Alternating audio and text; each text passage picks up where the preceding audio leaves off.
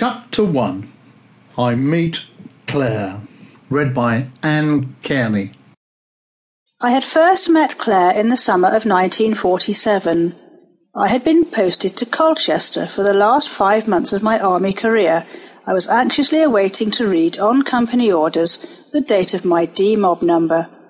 Having no duties to perform at weekends, I used to disappear on Friday evenings to my home near Ipswich. I would then return to barracks on Sunday evening.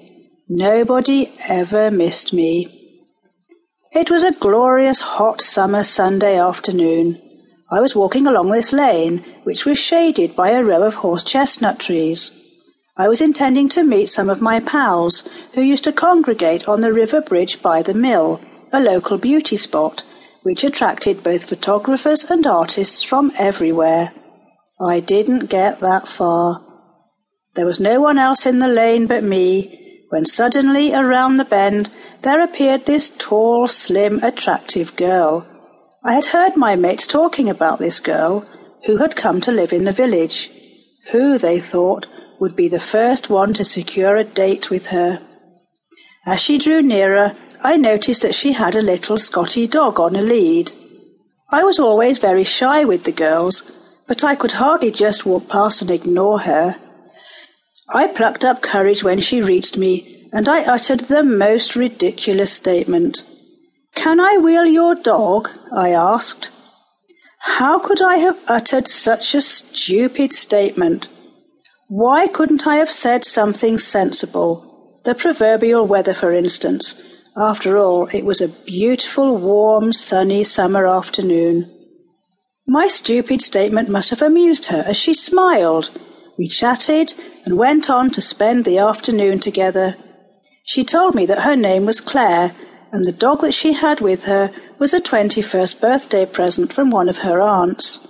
She then went on to say that really she was a cat lover. This made me feel much more confident in her company, as we discovered that we had something in common with each other. I was a dedicated cat person, all creatures of the feline species, but most of all, of course, the domestic cat. Just as some cats had minds of their own and chose you as the person that they wanted to be with, so it was with Ginger, one of the 2 cats that were to come into our lives some years on.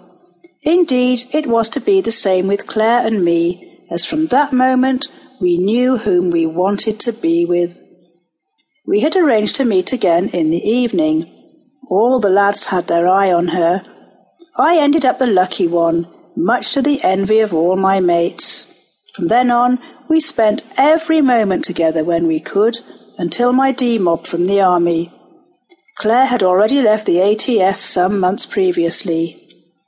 I would return to my barracks on Sunday evenings and get a letter on Tuesday saying how much she was looking forward to Friday.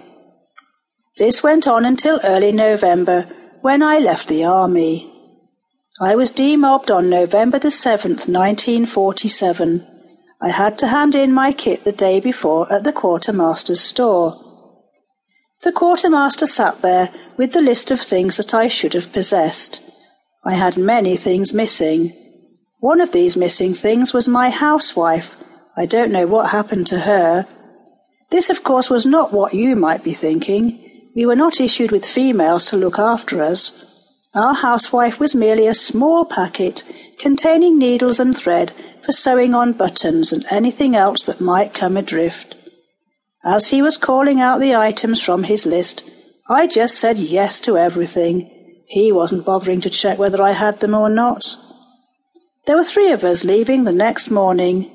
We were taken to Colchester station, where we caught the train on our way to Aldershot to go through the demobilisation procedure.